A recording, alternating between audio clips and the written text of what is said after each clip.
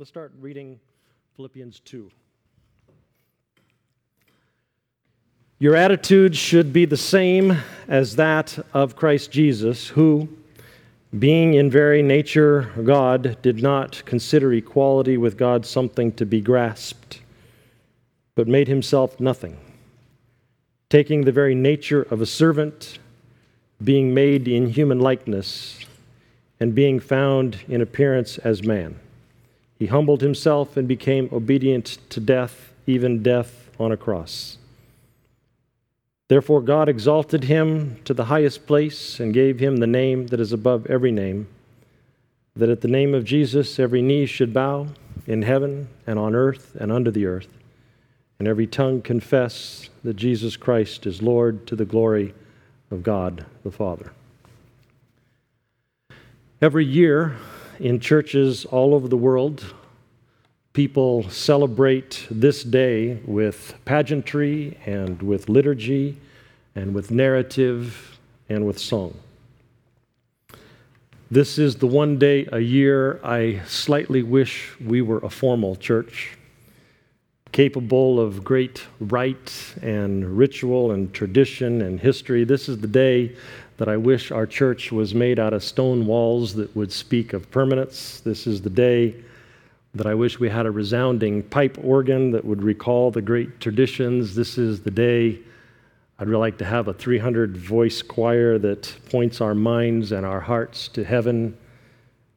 And the reason for that is because this is the day that we tell our story, and our story deserves a setting of grandeur, because it is a precious jewel and it merits having a setting that highlights its beauty.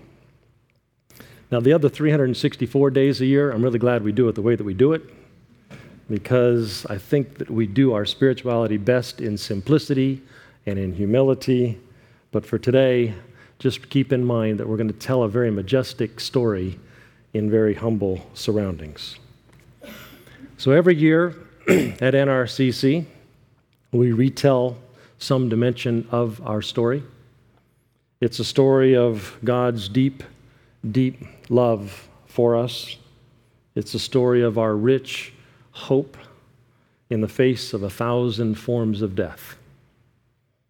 It's a story about fulfillment in the ongoing restlessness and yearning of the human heart. It's a story of meaning for those who are hungry for meaning, and it's a story of a future that is bright with hope and bright with promise. It's a story that says fulfillment answers to the deep unfulfillment of our souls. Fruition, it says, is to all who have not yet had their fruition come to pass. Wholeness is brought to brokenness, our story tells us. Life is brought to death. Hope is brought to despair. And when we tell this grand story each year, we say that that story informs all of the smaller stories that we live on a day-to-day basis. That story, the grand story, speaks to and informs the way that we live out the stories of everyday life. Every day that we walk through, if we will allow it, is profoundly impacted by the story that we find ourselves in. Every day that we live through, it is possible for hope to address daily disappointment, for life to come to those points of death that invade our everyday life, for healing to come to the broken places that emerge in our lives and in our children and in our families and in our souls. Every day, it is possible to reference this story as a roadmap for living in the midst of a wounded and wounding world. The story that we retell each year is a story of love. In other years, we've talked about the romantic dimensions of that love, of touching and tender care. Today, I want to talk about the selfless dimensions of that love, the heroically selfless, courageous kind of love. I read an essay by Catherine Ann Porter. You might remember that name from your high school or college literature class because she was well known for her short stories. But this was an essay. She also wrote political and social essays. She didn't live a sheltered life. She experienced a lot of what life has to offer, and some of it was difficult. In this essay, she was writing about love and marriage and love and heroism. She talked about the nature of love, and she challenged the preoccupation that our society has when we put too much of an emphasis on the romantic side of love. Seeing love primarily in its romantic dimensions, she says, causes us to lose some of the heroic component that goes with it. Romantic love, she says, can be very limited because the passion of love is so enthralling. And the feelings that come from that romantic dimension of love are so powerful within us. And it gives us such a good feeling to have these dimensions of love that sometimes we find ourselves so drawn to the feeling that romantic love becomes about the experience of self. It's about what I feel in the throes of this great experience. Romantic love, she says, because of this, doesn't tend to have the same kind of elasticity that other forms of love do, because when the feeling is so profound, inevitably there are going to be things that come up that cause the feelings to dissipate. And when that happens, we find that love doesn't stretch well. Romantic love tends to break rather than stretch. Whereas on the other hand, a mature form of love tends to do just that, tends to stretch far enough to embrace the failures and the weaknesses of the beloved. Mature love has a capacity within itself to make noble sacrifices on behalf of the imperfect one, the imperfect beloved. Mature love has the capacity to stretch itself to accepting those with flaws, the capacity to serve another rather than self. Mature love, this kind of heroic love, is not primarily about the lover. It is about the lover's selflessness and the lover's devotion to the beloved. And this love, she says in this article, doesn't come naturally.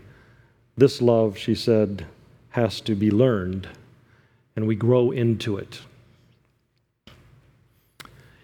In the early 90s, I saw Les Miserables and The Phantom of the Opera right next to each other in very close proximity, probably 3 weeks or a month apart, separating them.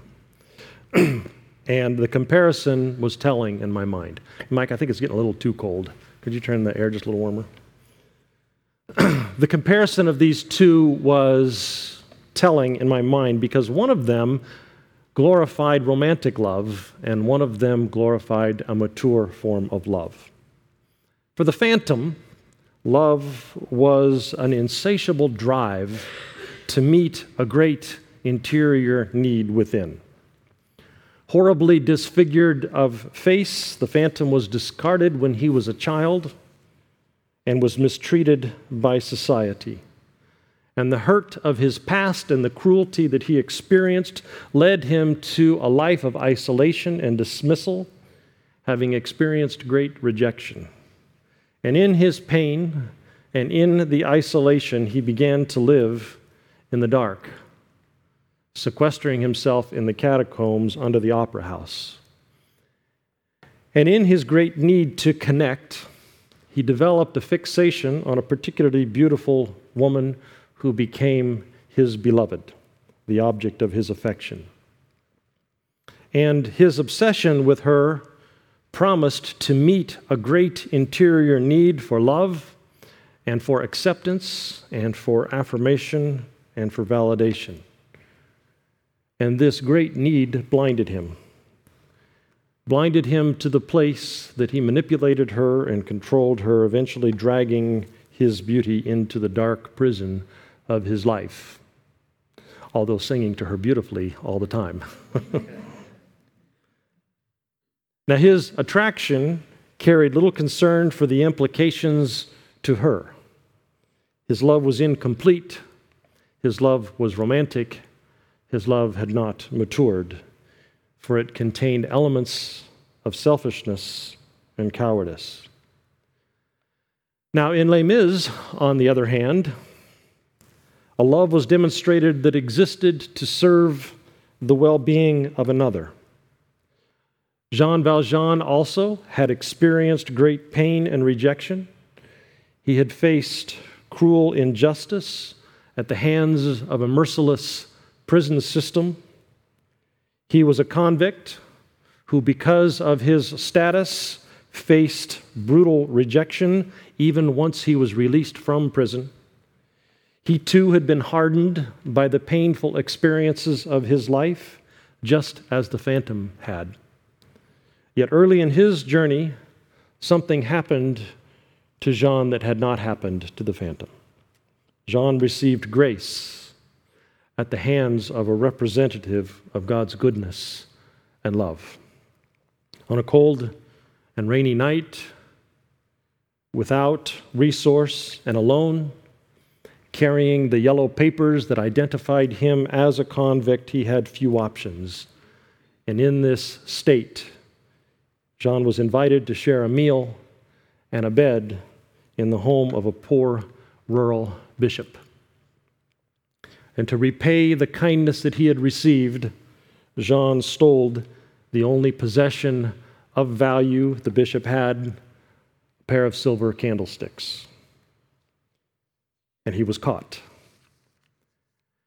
And when he was caught by the gendarmes, he was facing imprisonment for the rest of his life, because you don't get a second chance when you're a convict. And he would have faced that imprisonment but for the grace of the bishop. One man with future perfect eyes saw Jean Valjean not as he was in the moment, not the thief, not the brutalized and brutalizing man, saw him not the one hardened by years of mistreatment and cruelty in the prison system, not as the unjust, graceless criminal who repaid kindness with burglary. No, the bishop saw something else. The bishop saw the glorious image of God behind the cruel and hardened eyes. He saw the redemption of Christ behind the damage and the pain. And when the gendarmes brought Jean in chains to the door, the bishop had eyes that could see beyond the obvious. He said, expressing the very grace of God, "No, no, gentlemen, you mistake. These candlesticks were my gift to this young man. And, my friend," he said, turning to Jean, knowing what was at stake in his life, he said, "It occurred to me after you left that I should also have offered you this matching platter to go along with the candlesticks." And in this act of divine grace, the bishop purchased the healing of a young man's heart. And the rest of the story is of a man once redeemed, giving himself in heroic love and acceptance to the abandoned orphan of a prostitute, to a town without resource, needing financial foundations, to a young man who came to take away that which he loved most in his life. And in this story, Victor Hugo shows us what mature love looks like. Love that is born of grace. Love that is born with eyes that can see beyond the broken parts of another. Love that is born of a grace that has future perfect thinking, being able to see into a destiny that has not yet unfolded. a selfless love, a love that works on behalf of the beloved, not the lover, a heroic love. Now, in our story, the story that we celebrate today, the story of Easter, Jesus shows us this kind of love. The kind of love that Catherine Ann Porter talks about, the kind of love that Victor Hugo talks about. The love of God that has the capacity to see beyond sin. The love of God that has the capacity to see beyond shortcoming and failure. The love of God that has the capacity to see beyond the habitual bankruptcy of the heart. The love of God, the divine love that indwells each of us, that has the capacity to see beyond our own needs, to see beyond others' shortcomings. This is future perfect vision love. And seeing people through this vision, Jesus comes for us and shows us a reality that is beyond our own. Jesus walks this earth and speaks of God that is beyond the framework and constructs in which we typically live our day-to-day lives. Jesus lives among us, bears the brunt of sin's consequence as we do, and then goes to the cross and unjustly faces down death and rises, conquering death and sin, and does so with a heart of courageous, selfless, heroic love. Not to be served, not to get his own needs met, but with a heroic act of selfless care for others. A mature love that looks beyond what's in it for me, a love that expands to embrace the beloved as he is or as she is. A love that has an eye past the obvious flaws of the beloved, a love that embraces flaws and all. And in this kind of love that our story exemplifies, brings onto the earth a new environment, a transformative environment, a healing environment, an environment that changes the ground rules of everything. Because in the context of selfless love, human beings are transformed. In the context of selfless love, human beings are redeemed. In the context of selfless love, human beings are healed. And in this story that we tell each Easter, Jesus exemplifies this kind of love. And then having exemplified it, Jesus goes on to call you and to call me to this same kind of love, to be agents of it, to be perpetrators of it, to be carriers of it. In Matthew 20, Jesus says, if you would be great, then you would be one who serves others. If you would be great, then you would be one who thinks less of what works for you and more of what works for the world around you. If you would be great, then your mission on this earth would be to better the lives of others. Be like me, Jesus is saying, the Son of Man who did not come to be served, but to serve, giving his life for many. This is the Easter story, and this is our story. And this is the story that frames our reality. Selfless love that conquers pain, selfless love that conquers wounds, selfless love that conquers hearts that can go hard in this earth. Ours is a story of divine love that provokes healing. Ours is a story of healing that then makes us selfless. And then ours is a story of that selflessness being extended to salt the earth with the flavors of God.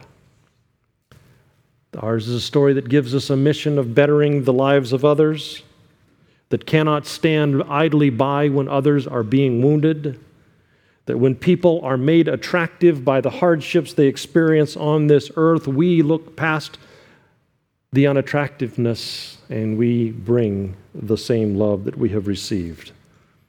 The kind of love that can't stand by and not act on behalf of those who are being fractured in their relationships, cannot stand by and not step in when people are being crushed under emotional wounds or under poverty or under a lack of basic needs or under economic systems that are crushing people or social systems that are disenfranchising people. Ours is a story that evokes a love that stands up for others.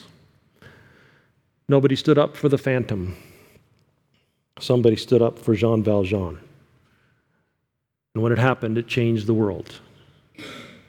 And this is the story that we celebrate each Easter.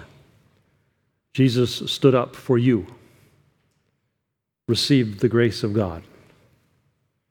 And then Jesus invites you to stand up for others and carry that grace and carry the story of Easter to others. Have this mind in you that was the same mind that was in Christ Jesus.